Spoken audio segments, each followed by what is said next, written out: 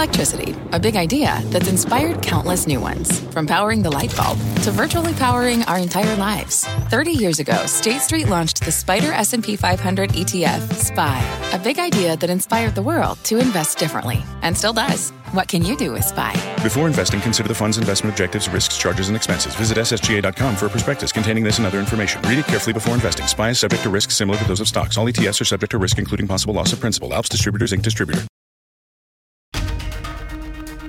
This is Squawk Pod. I'm CNBC producer Katie Kramer. Today on our podcast, the cold front taking Texas energy by storm. CNBC's Brian Sullivan. Because the predictions of the storm were apparently so far off, the energy demand needs, or at least estimates, were far off.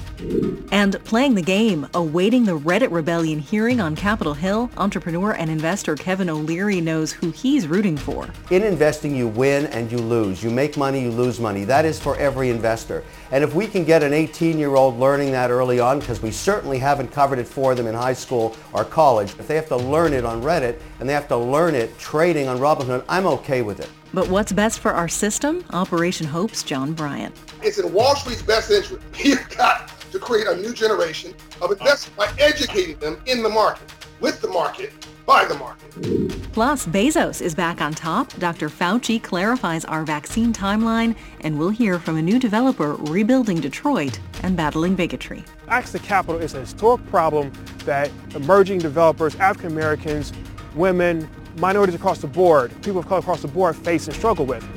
It's Wednesday, February 17th, 2021. Squawk Pod begins right now.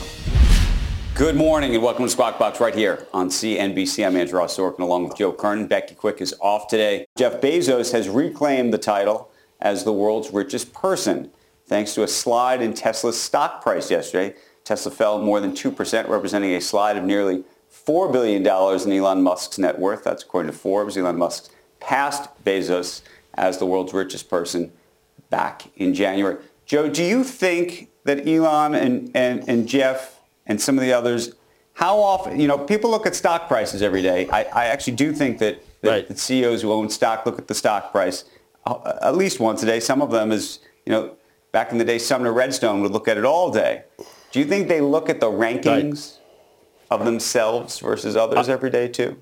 I think they're aware, I guess.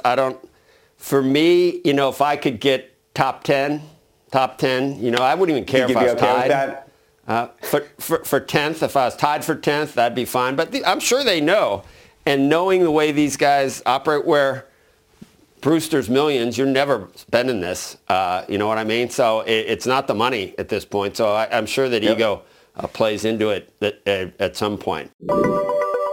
How about an update now on vaccinations? Overall, 71.7 million doses have now been delivered. Nearly 40 million people have received one or more doses, and about 15 million people have actually received their second dose. Meantime, Dr. Anthony Fauci slightly delaying his estimate for when he expects most Americans will have access to a vaccine. He's now looking at mid to late May or early June.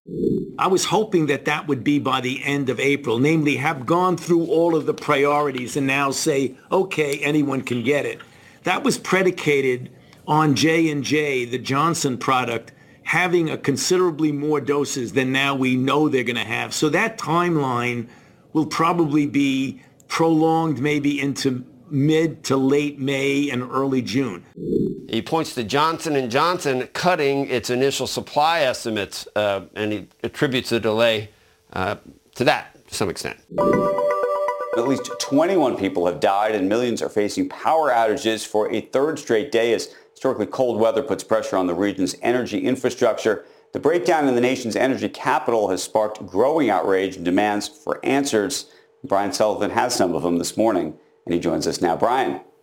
Well, Andrew, I hope I have them, by the way. And listen, right now, first off, still exceptionally cold. 3 million people in Texas, as of the latest numbers from PowerOutage.us, still without power, and more snow and cold are on the way. So at the very most basic human level, it's a scary situation. There are people who have actually frozen to death over the last 24 hours. Just a terrifying situation. We need to get the power on. Okay, so what has happened? There's still a lot that we don't know, but there's a lot that we are learning. First thing first. Number one, looks like the state was just unprepared for the storm severity. Some of the weather forecasts last Thursday predicted a storm, but not this bad. And so when you prep for a certain storm coldness, you say, well, we're going to need X amount of energy because the predictions of the storm were apparently so far off. The energy demand needs, or at least estimates, were far off. Factor that in to lower inventories. Inventories were not low, but they were obviously less than they needed. So you had natural gas. Texas is a state that primarily relies on natural gas to fire its power plants. If you don't have enough or enough in the right place, you're not going to be able to fire those plants. Also, no power, you can't use a well or pipelines. This is an electricity system. Many have backup generators. Maybe the generators weren't operating because of the cold. If there is no power, you can't do a lot of the things you need to do to get the resources to where they need to be. And of course, other infrastructure like the wind turbines, like some of the solar, were frozen as well. All in all, guys, the finger is being pointed a lot of places. But what it looks like is this terrible, toxic confluence of all these different factors. And of course, now you've got these prices that have soared on the spot market to add insult to injury. If there's people out there that subscribe to these, you pay what we pay type wholesale energy services, like a Griddy or some others, and your power has remained on, you might have a just massive bill because these companies are having to go in the spot market to buy energy, which, as I showed you guys yesterday, there was at least one trade done at $8,750 per megawatt hour. $8,750. The normal price would be about $70. So there's so many parts of this story and a long way to go. Brian, let's talk about the human piece of this, which then, of course, relates to the economic piece of this. Is, if you were to look at the next 48 hours, what do you think it looks like? I mean, how quickly do you think that some of this can get resolved in any way at all? It's not an easy question. So the storm is coming. There's another storm coming, Andrew. Bill Cairns of NBC, we had him on Worldwide Exchange. He said that. So bad weather remains. You're not going to get a natural thaw, if you will, just from the weather. About 1 million fewer people have power, or more people have power now than at this time yesterday. If you're trying to find any kind of an upside, 4 million out of power 24 hours ago, about 3 million. So you are seeing some more grid activity. A lot of attention has been focused, of course, on this ERCOT, right? Not EPCOT. ERCOT, Electric Reliability Council of Texas. Not a lot of reliability in the R. And where their role is in moving power around. A lot of discussion, Andrew, and you see screenshots of, wealthy neighborhoods have power, poorer neighborhoods don't. And the other factor is this, which I didn't even think about, Andrew, is these homes in a lot of these places that are normally hot are actually not built with winter in mind. And so the stuff we take for granted, insulation, Owens Corning, all that pink stuff, a lot of them don't have that or don't have very much. They're built to actually try to stay cool when it's really hot. The state's power demand was higher than the peak of summer when everybody's cranking their air conditioning. Just sounds like unpreparedness factored in with a massive storm and a toxic brew. And Brian, I mean, it's fluky. I admit that none of us are supposed to have that cold weather anymore, much less Texas, okay, if things are going the way they're, definitely headed. But, I mean, this could happen again, couldn't it? How often is this the new normal given the way things are structured? So every time Texas gets a freak storm that something like this happens, I mean, what needs to be done so it doesn't happen next time? Well, it has happened before. In fact, we showed a sort of an angry regulator's note and put up on the screen yesterday when they said, well, this is actually from 1990. Doesn't happen a lot, Joe. There were a few record colds made, but actually there was 1.5 feet of snow in Houston on Valentine's Day, 1895. Obviously, a very different world. Point is, it's been this cold before. I think where the calls are going to come from, and this is really complicated, I'll make it quick. There are a number of different energy grids that are interconnected around the country. The Eastern Interconnect, you got CISO in California, the SPP, and they share with each other, like the interstate highway system. You can drive on I-95 from New Jersey all the way down to Miami, right? Texas has its own grid system, ERCOT. It's like it's a Lone Star. It's by itself. It's kind of connected to the others, but not really. They don't have the ability to buy a lot of power from other states. So I think the criticism is going to come from, why don't you open it up? Join in with the band, Texas, because that way if you've got issues, we got more power in Tennessee than we need, we'll ship you some of our electricity. They don't really have the ability to do that. And somebody asked me yesterday, Joe, they said, why does Texas do that? I said, and I mean this with love, Texas going to Texas. Right. Well, Brian, my only point is, look, if every car is going to run off, if every car is going to run off the grid eventually, and we're all going to be, solar and wind, and there's still going to be, I'm just wondering what the world's going to look like, because we're going to need a grid if we're not powering it with any type of hydrocarbons, I just wonder that's a bigger question here, Brian, of where we're hurtling in terms of whatever you want to call it, but we'll see. We'll see whether the new world is ready for powering this grid, which is still going to need a lot of one power. Word for you, Joe. I don't know. Rosebud. Yeah. Woke? Rosebud. Rosebud, thanks. Bitcoin this morning up $2,700, 51,312. And we have pointed out many times, Andrew, that the high and the low of many different years, the low can be a fraction, literally, of the high. Although, I don't know whether you agree, this might feel different because of the adoption that we're seeing by some institutional type I got a question for you, Joe, because I weren't there before. I know you're a Bitcoin. Yeah. I know you're a Bitcoin expert, and I have to admit, on this piece of it, I'm just enough to be dangerous. No. But what I'm about.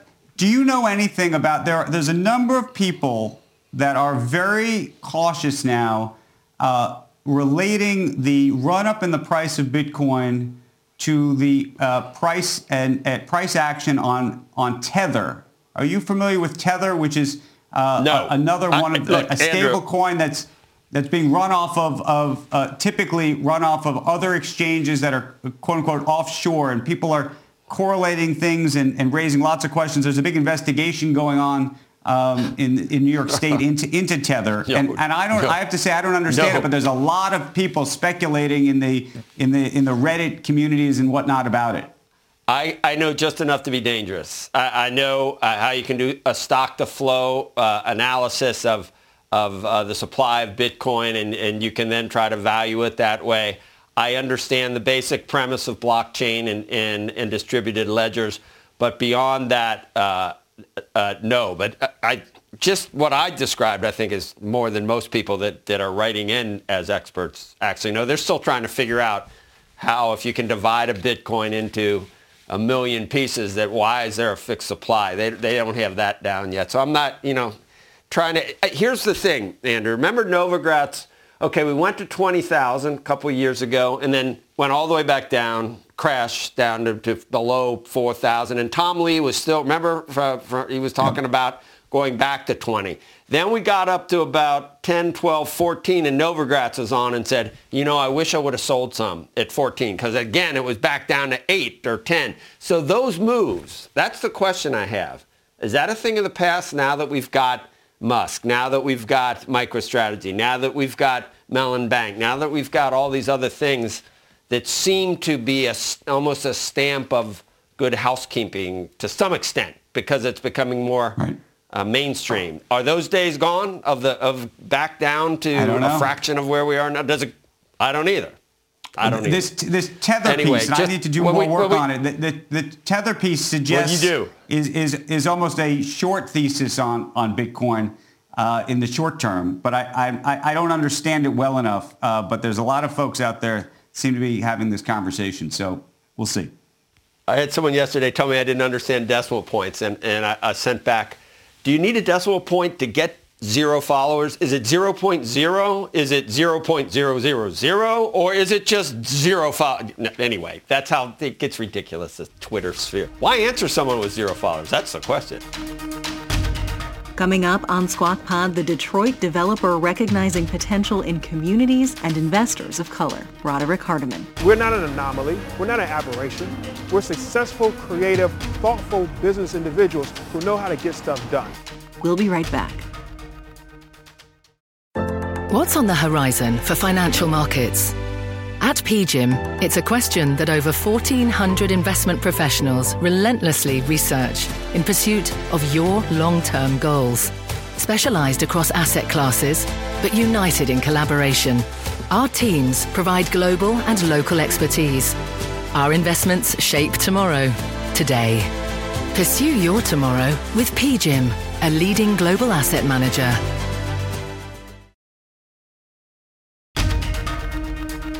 This is Squawk Pod. Here's Andrew Ross Sorkin. Welcome back to Squawk.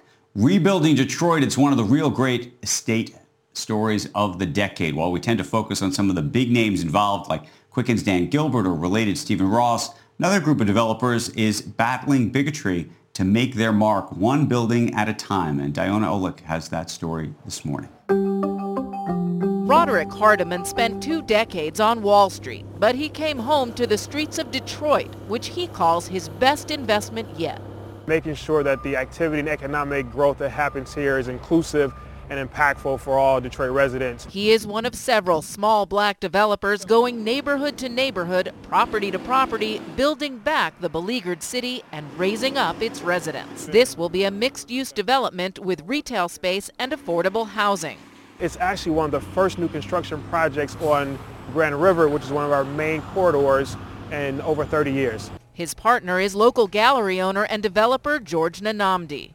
It's important to have the small developers doing things in the community, because most of the time the community, they have lived in these communities. They know these communities. But for these partners and others like them, finding the capital is not easy. And so access to capital is a historic problem that emerging developers, African Americans, women, minorities across the board, people of color across the board face and struggle with, right? And it does make the projects much more challenging, right? We have to be 10 times more creative to find ways to fill capital gaps. That means leaning on partners in the philanthropic and social space like Capital Impact, Invest Detroit, the City of Detroit, and Local Initiative Support Corp, not the big banks. I think the movement of black developers here in Detroit is very, very unique. We recognize the potential of going into areas that people don't quite see the vision yet. And that's one of the biggest strengths we have. We're not an anomaly. We're not an aberration. We're successful, creative, thoughtful business individuals who know how to get stuff done. You just have to be patient, and you have to be foolish enough never to quit, and then stay hopeful that you can push through. Roderick Hardiman says he hopes that by showing both creativity and that the projects make economic sense, he will attract more investors and more capital to minority developers, not just in Detroit, but all over the country. Andrew? Diana, we think of Detroit as one of the last places people want to live because of what happened to the economy there. Why so much new development right now? Well, there's a new economy in Detroit. Look, the auto industry isn't what it was, but they do have a thriving manufacturing industry. Of course, you have Quicken Loans there, which keeps getting bigger. You also have a huge university base that they can draw from, students who might want to stay in Detroit. And believe it or not, with all the millennials who are going there now because it's a cheaper cost of living, it's now been called the new hipster city. Right. I'm surprised. Just one question on the capital raise issue. I'm surprised no major bank participated in that. Well, there are banks obviously participating in the rebirth of Detroit, but as Hardiman said, it's very hard for small developers like him to get that capital from banks. And you see the banks, trying to help residential buyers of real estate, that is, homeowners who want to get in. You've seen a lot of that in the last couple of months from the big banks offering mortgages. But when it comes to commercial developments in downtown Detroit, he says it's very difficult to get the banks to look at the smaller developers and the minority developers, especially like him. Right. It's an important story. Diana, thank you for bringing it to us this morning. Next on Squawk Pod, has Robinhood gamified or democratized the stock market? A dynamic debate between Squawk's favorite duo, John Hope Bryant. It's turning into a dangerous place, and my clients are getting caught in the middle. I mean, literally, people think that they're betting their written money because they think that this, based on the internet hype, this stock can't lose. And Shark Tank's Kevin O'Leary. why I'm supporting Robinhood and the Reddit crowd is, even if they've gamified it, there's an education process going on here. Support for this program is provided by Chevron. Methane management is a critical part of achieving a lower carbon future. Chevron is taking action to keep methane in the pipe. Their 2028 upstream methane intensity target is set to be 53% below the 2016 baseline. They're committed to evolving facility designs and operating practices. And they've trialed over 13 advanced detection technologies, including drones and satellites. That's energy in progress. Learn more at chevron.com/methane. Meet Gail. Her thing is being a supermom, and supermom has a lot on her supersized plate. Ain't that the truth? But at Walmart Pharmacy, supermom recently got her whole family updated on all their vaccines. We knocked it out during a grocery run. No appointment. That's next level supermom. From pneumonia to shingles, HPV, and more, get no-cost vaccinations from an expert pharmacist where you already shop. Welcome to an easier pharmacy. Welcome to your Walmart. $0 copay with most insurances. State age and health restrictions may apply. You're listening to Squawk Pod, today with Joe Kernan and Andrew Ross Sorkin. Here's Joe. The House Financial Services Committee set to question several actors in the GameStop saga following the outcry against Robinhood and other brokers' decision to restrict trading on several stocks last month. Executives from Robinhood, Citadel, Melvin Capital, and Reddit will testify at the hearing scheduled for tomorrow afternoon. Joining us now, John Hope Bryant, founder and CEO of Operation Hope, and Kevin O'Leary, chairman at O'Shares ETFs and a Shark Tank co-host, also a CNBC contributor. JHB, John Hope, just looking at your notes, you appreciate the democratization, and we've worked together on this, and trying to open up the entire capitalistic system to everyone, because that would be a key way to move forward in equalizing opportunity. But reading your notes, you want everyone to participate, but I still get the feeling that you think it's rigged. So and we got to make sure it's not rigged, and I agree with that. But why want everyone to participate in something that from the outset you kind of think is a unfair system in the first place? Well, first of all, good to see you, Joe, and good to see your cool hairstyle. The last show you had, last feature you had was a young entrepreneur from Detroit named Hardiman, who said he wants to be foolish enough not to quit. That's what I want for every entrepreneur in this country. He happens to be black. And by the way, he had problem accessing capital. I want him to call me so we can help him at Operation Hope do just that. You know, what I want is a fair system. I want a level playing field. At most, I want affirmative action on capitalism so that folks get a level playing field to operate. Why do you go to Harvard? Great university, but not, much better than some great state universities, because the class of 2021 is going to hook each other up for the next 40 years. That's why you go to Harvard, principally. It's a club, and they trade information amongst themselves. So you have a free flow, you have a free enterprise system, but you don't have a free flow of information. And that happened with Reddit, and that happens on Wall Street, and that game needs to stop so that everybody has a shot at success or failure on their own merit. There is a perception, Kevin, and all you got to do is look at any of the polls conducted, and I think a majority of people think it's the average investor can't go up against the Citadels and the computer traders and guys that have, whether it's at what's the club I always hear about? What's that club in New York City where everyone says that's where all the ideas are discussed between these guys? There is a perception, Core Club, I guess. There is a perception it's rigged, Kevin.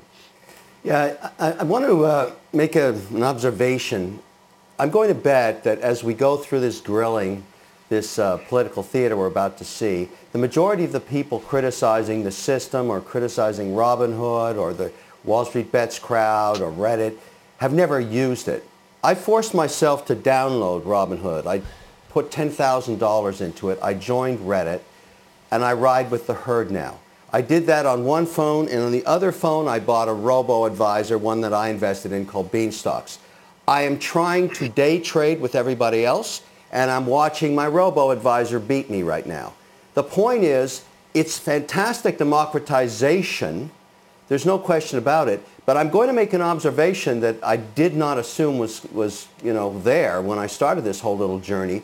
I called up Vlad last week and his executives. I didn't know if he'd return my call. He did. And I spoke to him for about 45 minutes. I have a different impression about that guy now. He's an engineer. He's very pragmatic.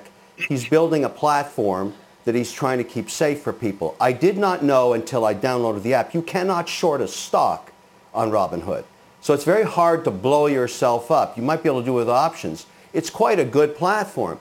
But here's the issue with it. It's done 20 million accounts that no one else has ever been able to do. And everybody that I've learned about the Reddit crowd now that I'm part of it, they're not as dumb as everybody thinks. Those people have Bloombergs. They're searching out situations that are overshorted, that have thin floats. They're organizing the night before, and they're going after the stocks. And in most cases, they're driving them up.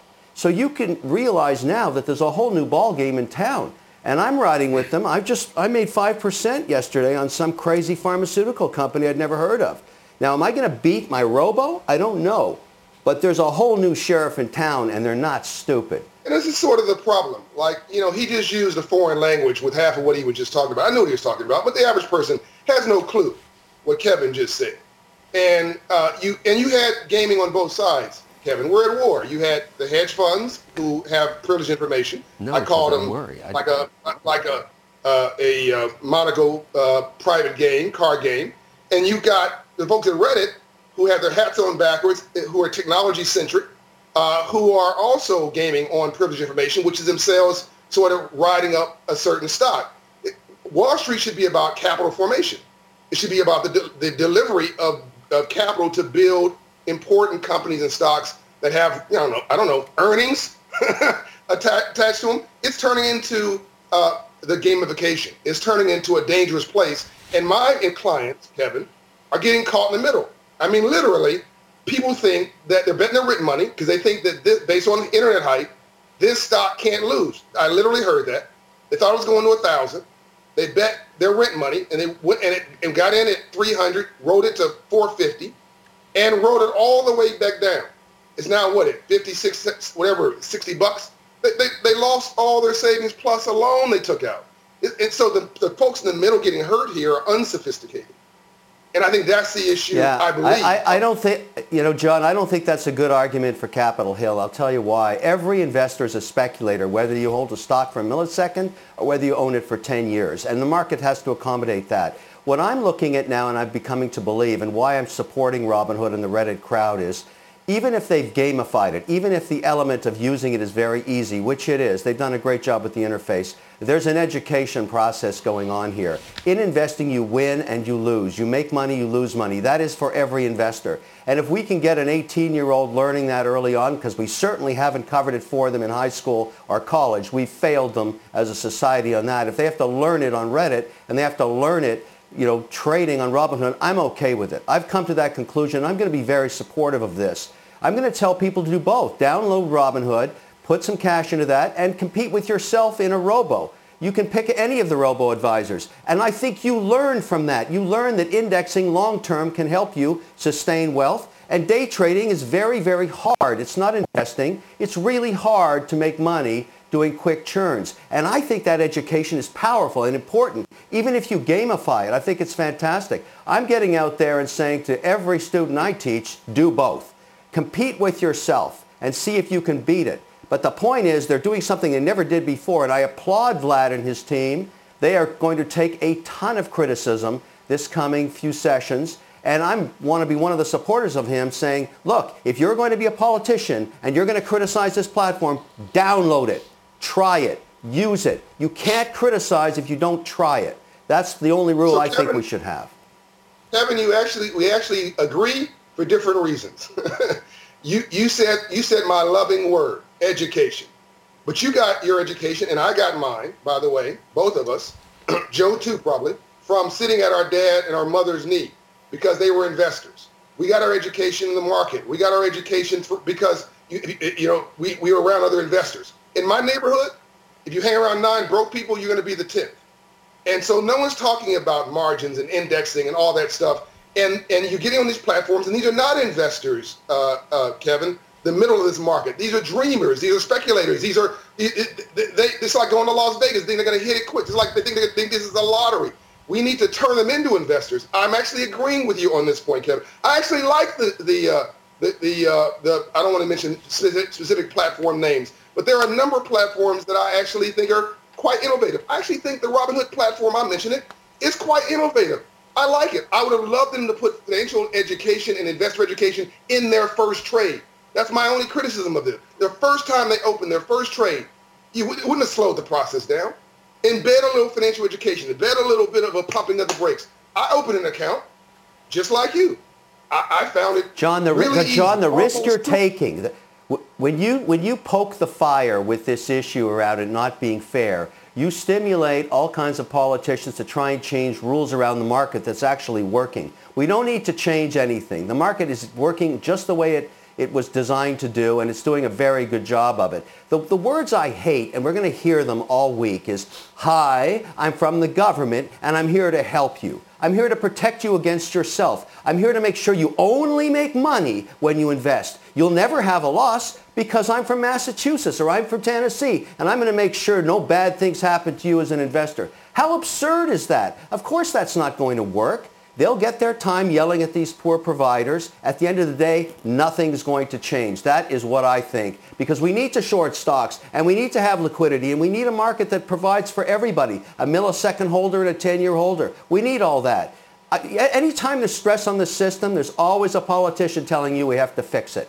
I hate that. So, Kevin, no one said anything about fearing anything, or I didn't say anything about that. You want to paint me as being some kind of a crazy liberal. I'm actually a capitalist with a heart. I love to do that to you, John. I love it. That's my job on earth. Right. Let me finish my sentence. I let you finish yours.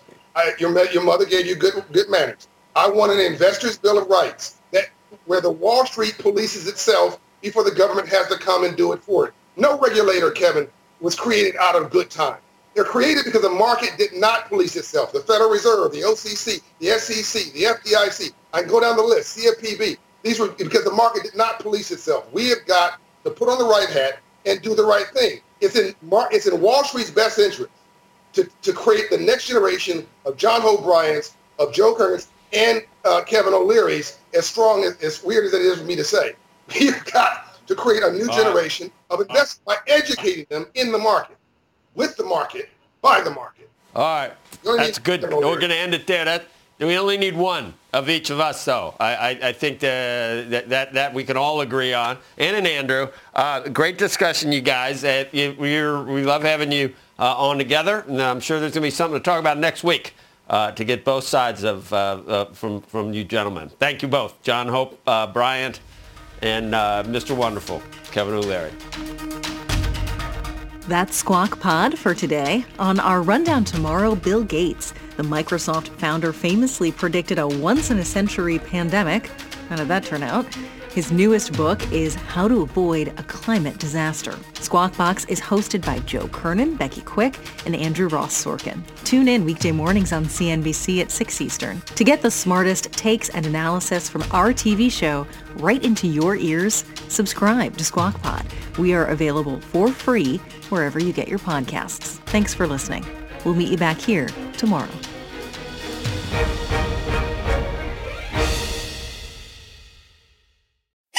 Meet Janice.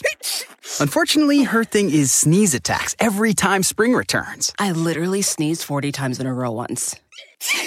Luckily for Janice, at the Walmart pharmacy, she can get over-the-counter allergy relief for things like sneezing, runny nose, and watery eyes fast with online pickup or delivery. No more suffering? That's nothing to sneeze at.